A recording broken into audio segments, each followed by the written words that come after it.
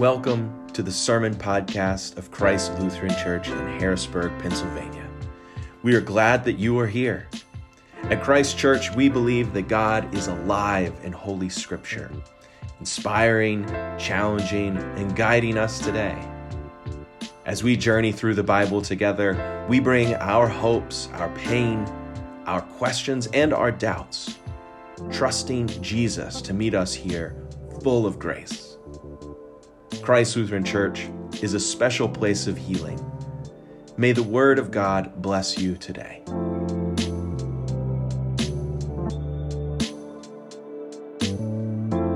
Listen again for the Word of God from the Gospel of Matthew in the 21st chapter. Now, when they had come near to Jerusalem, and they had reached Bethphage at the Mount of Olives, Jesus sent 2 disciples, saying to them, "Go into the village ahead of you, and immediately you will find a donkey tied and a colt with her. Untie them and bring them to me. And if anyone says anything to you, just say this, 'The Lord needs them,' and he will send them immediately." Now this took place to fulfill what had been spoken through the prophet, which is, "Tell the daughter of Zion, look, your king is coming to you, humble, mounted on a donkey, and on a colt, the foal of a donkey." So the disciples went, and they did as Jesus had directed them. They brought the donkey and the colt, and put their cloaks on them, and he sat on them. A very large crowd spread their cloaks on the road, and others cut branches from the trees and spread them on the road. The crowds that went ahead of him and that followed were shouting, "Hosanna to the Son of David! Blessed is the one who comes in the name of the Lord! Hosanna in the highest heaven!" When he entered Jerusalem, the whole city was in turmoil, asking, "Who is this?" And the crowds were saying, "Well, this is the prophet, Jesus of Nazareth in Galilee." The gospel of the Lord. Praise to you, O Christ. You may be seated. So when he entered Jerusalem, it said the whole city was in turmoil. When Jesus entered into Jerusalem, the whole city was in turmoil, and they were asking, "Who is this?" The city was in turmoil. It was moving and shaking and quaking when he arrived. Cities in turmoil. Cities in turmoil. You know, they say that when Dr. Martin Luther King Jr. arrived in Cicero, Illinois, on September 4th, 1966, the whole city was in turmoil. Crowds formed. They yelled and they shouted. The city was quaking and shaking, and they asked, "Who is this?" Now, they knew it was Dr. King, but they wondered, who really is this outsider, this man coming to cause turmoil in our city?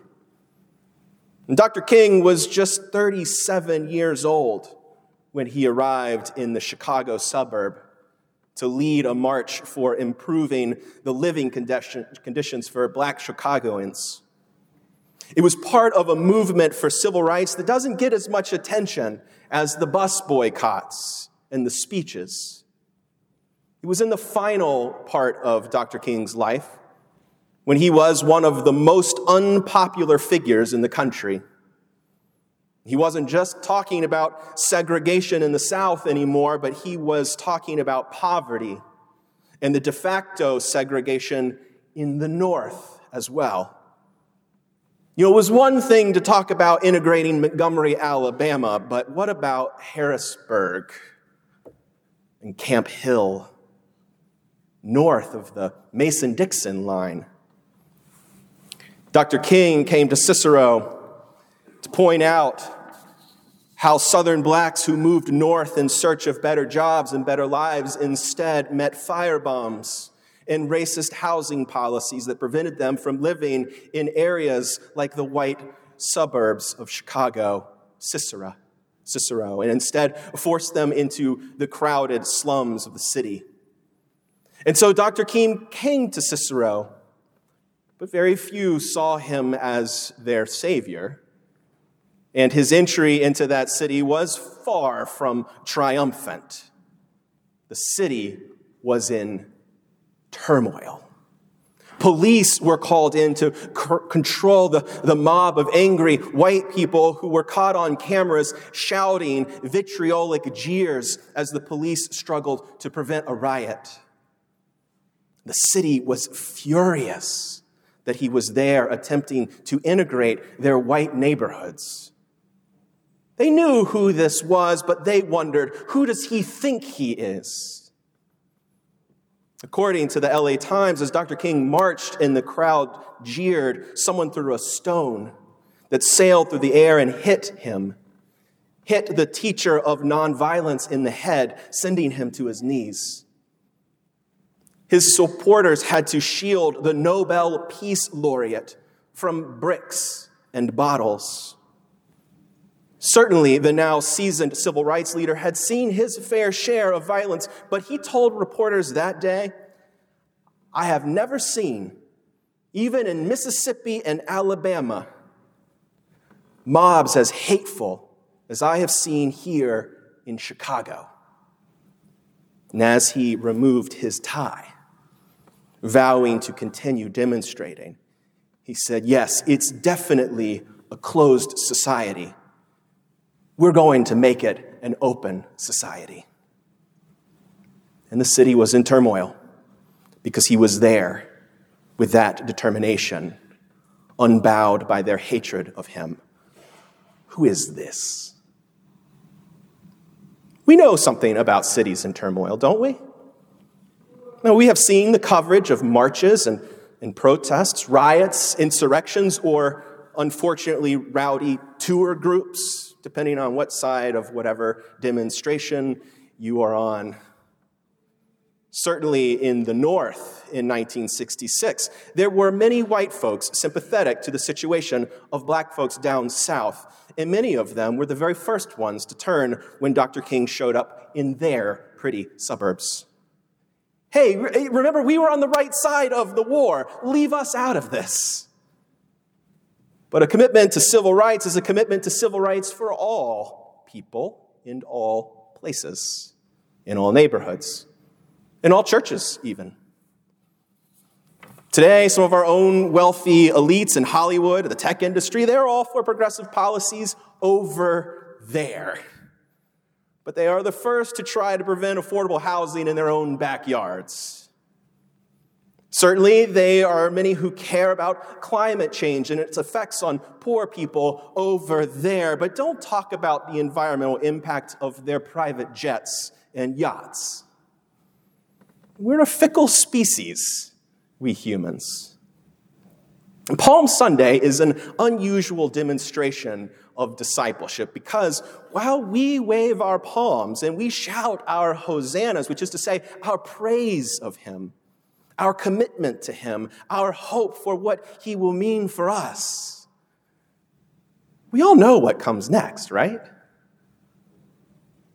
We're a fickle species. We, the modern day disciples, enjoy following Jesus when it feels good, when it's helpful for us and useful, when we think that he's asking to do us something that seems reasonable. But when a Christian looks we're willing when being a Christian looks like motivation for some kind of self-help for us. When it looks like has the makings of success, then yes, Hosanna. That we'll throw down the coats off our back, we'll wave our palms. But when it demands the throwing away, let's say, a good career to follow Jesus, the way James and John threw down their fishing nets. What about when he lets someone tear the roof off your building, your house, to lower a paralytic into your living room to be healed? What about when it requires you to leave the ones you love, the way the disciples left families to join the family of Jesus? What about when it asks us to let go of our grasp on our possessions and our comforts and our signs of winning, the way Jesus asked the rich man to give up his possessions to follow him? We celebrate his demand to love our enemies when we think he's just talking about global politics. But what about when he's talking about the old friend who hurt us so many years ago and we haven't spoken to since? What about when he's talking about loving and reconciling with the person at the counter demonstration? You see, this is really what Palm Sunday is about. The quick turn from triumphant entry into the city with us and the joyful crowd, the followers celebrating, the ones who one by one realize that we actually don't like a lot of the stuff that he's asking. Take up our cross? That doesn't sound like a winning strategy. Forgiving relentlessly as we are forgiven relentlessly? That doesn't sound safe. The poor you will have with you always, but you can't always fix it? As Jesus makes his way into the city and through Holy Week, the cheers slip away slowly, and then suddenly they become a betrayal by Judas. The cheers turn to jeers. Crucify! 3 times one of his closest disciples, Peter, denied he even knew Jesus as Jesus was being tortured by the powers that be. He was deserted by almost all of the disciples. There was a time when each of them met Jesus, and the hopes and the fears of all of the years were met in him. They saw in him what they truly needed to see. But they didn't want to see a lot of what he was showing them. He kept showing them how children are the ones who really seem to get it. And if you want to really get it, you need to become like them, helpless, hopeful, trusting, quick to forgive, and resilient. Grown disciples, well, we're only human. And one by one, they felt their hopes misplaced and their fears realized. They must have been a little embarrassed at how long it took them to see that he was just a man. When they arrested him in the garden and he went so willingly, the way he shared that kiss with his betrayer. He said he came not to bring peace, but a sword, but then he made Peter put his away at the moment that they should have only begun to fight. So how can the Son of David, the one who comes in the name of the Lord, look so silly, wearing that purple robe they put on him, mocking him, the dumb crown of thorns on his head, all of the bloody, so human, so silly. How could we have thought that this man was going to save us? And as they turned their backs on him, maybe they caught a glimpse of the joke that was being nailed over his head on the cross. King of the Jews. The whole city was in turmoil. And everyone who had hoped in him was in turmoil too, while asking, who is this? The disciples said, we had hoped that he was the one to save us. Palm Sunday kind of has this pre-Easter feel with our shouts of hosannas, our celebration, but well, what a week to get from here to there. In Luke's gospel, it says that after they entered Jerusalem, all triumphant, that Jesus, then seeing the city in turmoil, wept over it, saying, if even you had recognized on this day the things that make for peace, but now they seem to be hidden from your eyes. Jesus shows up in the holy city, and it creates turmoil, and they wonder, who is this? Many had not yet heard of him. Others had been following him for some time, and now they wondered what's next. And it's the moment we've all been waiting for. Others saw a man riding on a donkey and its colt, shouting some old Bible sayings, and they were like, who is this? Just another day in the holy city. There were hopes in the crowd, and there were doubts, and there were fears, and there were misplaced ambitions, some growing dread, some joy, some excitement, a great deal of love, and turmoil. And here we are today, with our own little demonstration, in our own way, with our own mixture of emotions, of beliefs, hear about who this is, what it means to me and my hopes for my community, for my world. And there is still turmoil. Another mass shooting of young children and their teachers in a church school. Tornadoes causing mass casualties. A savior, a father, a sailor, a father who dies by suicide. War in Europe and rumors of war. Abject poverty in our own neighborhood, and the very same unfair housing policies. A glut of illegal and legal drugs ravaging our communities. Political strife and seemingly irreconcilable division. Helplessness, turmoil. And within each of us, our own personal turmoil, the stuff that so many carry without others knowing. And then among it all, in this little corner of the kingdom, a small group of disciples have gathered with palms. And we demonstrate again.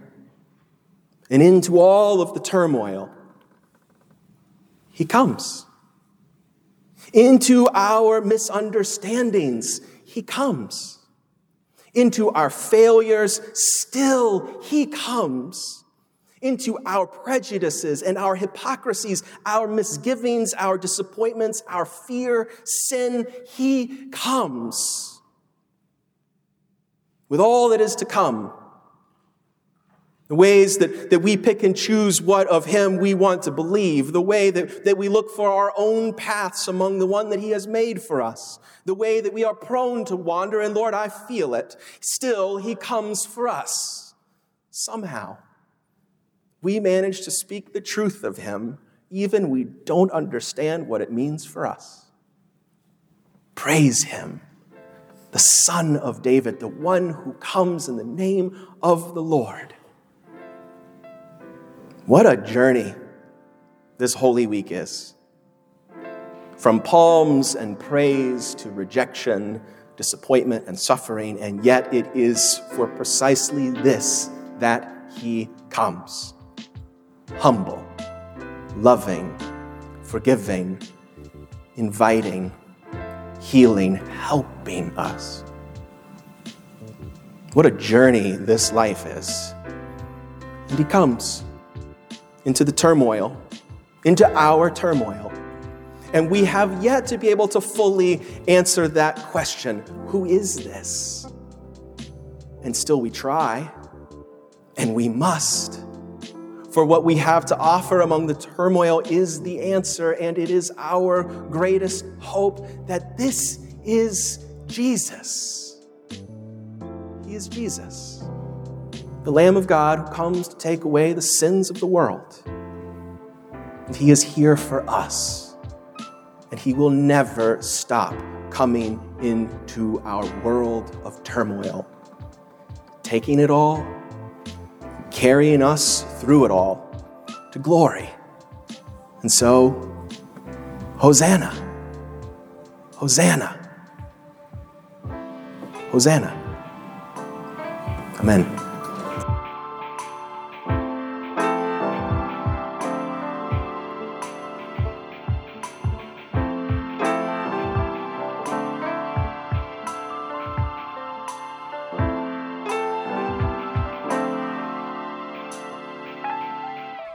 You have been listening to the Sermon Podcast from Christ Lutheran Church in Harrisburg, Pennsylvania. We are honored you joined us.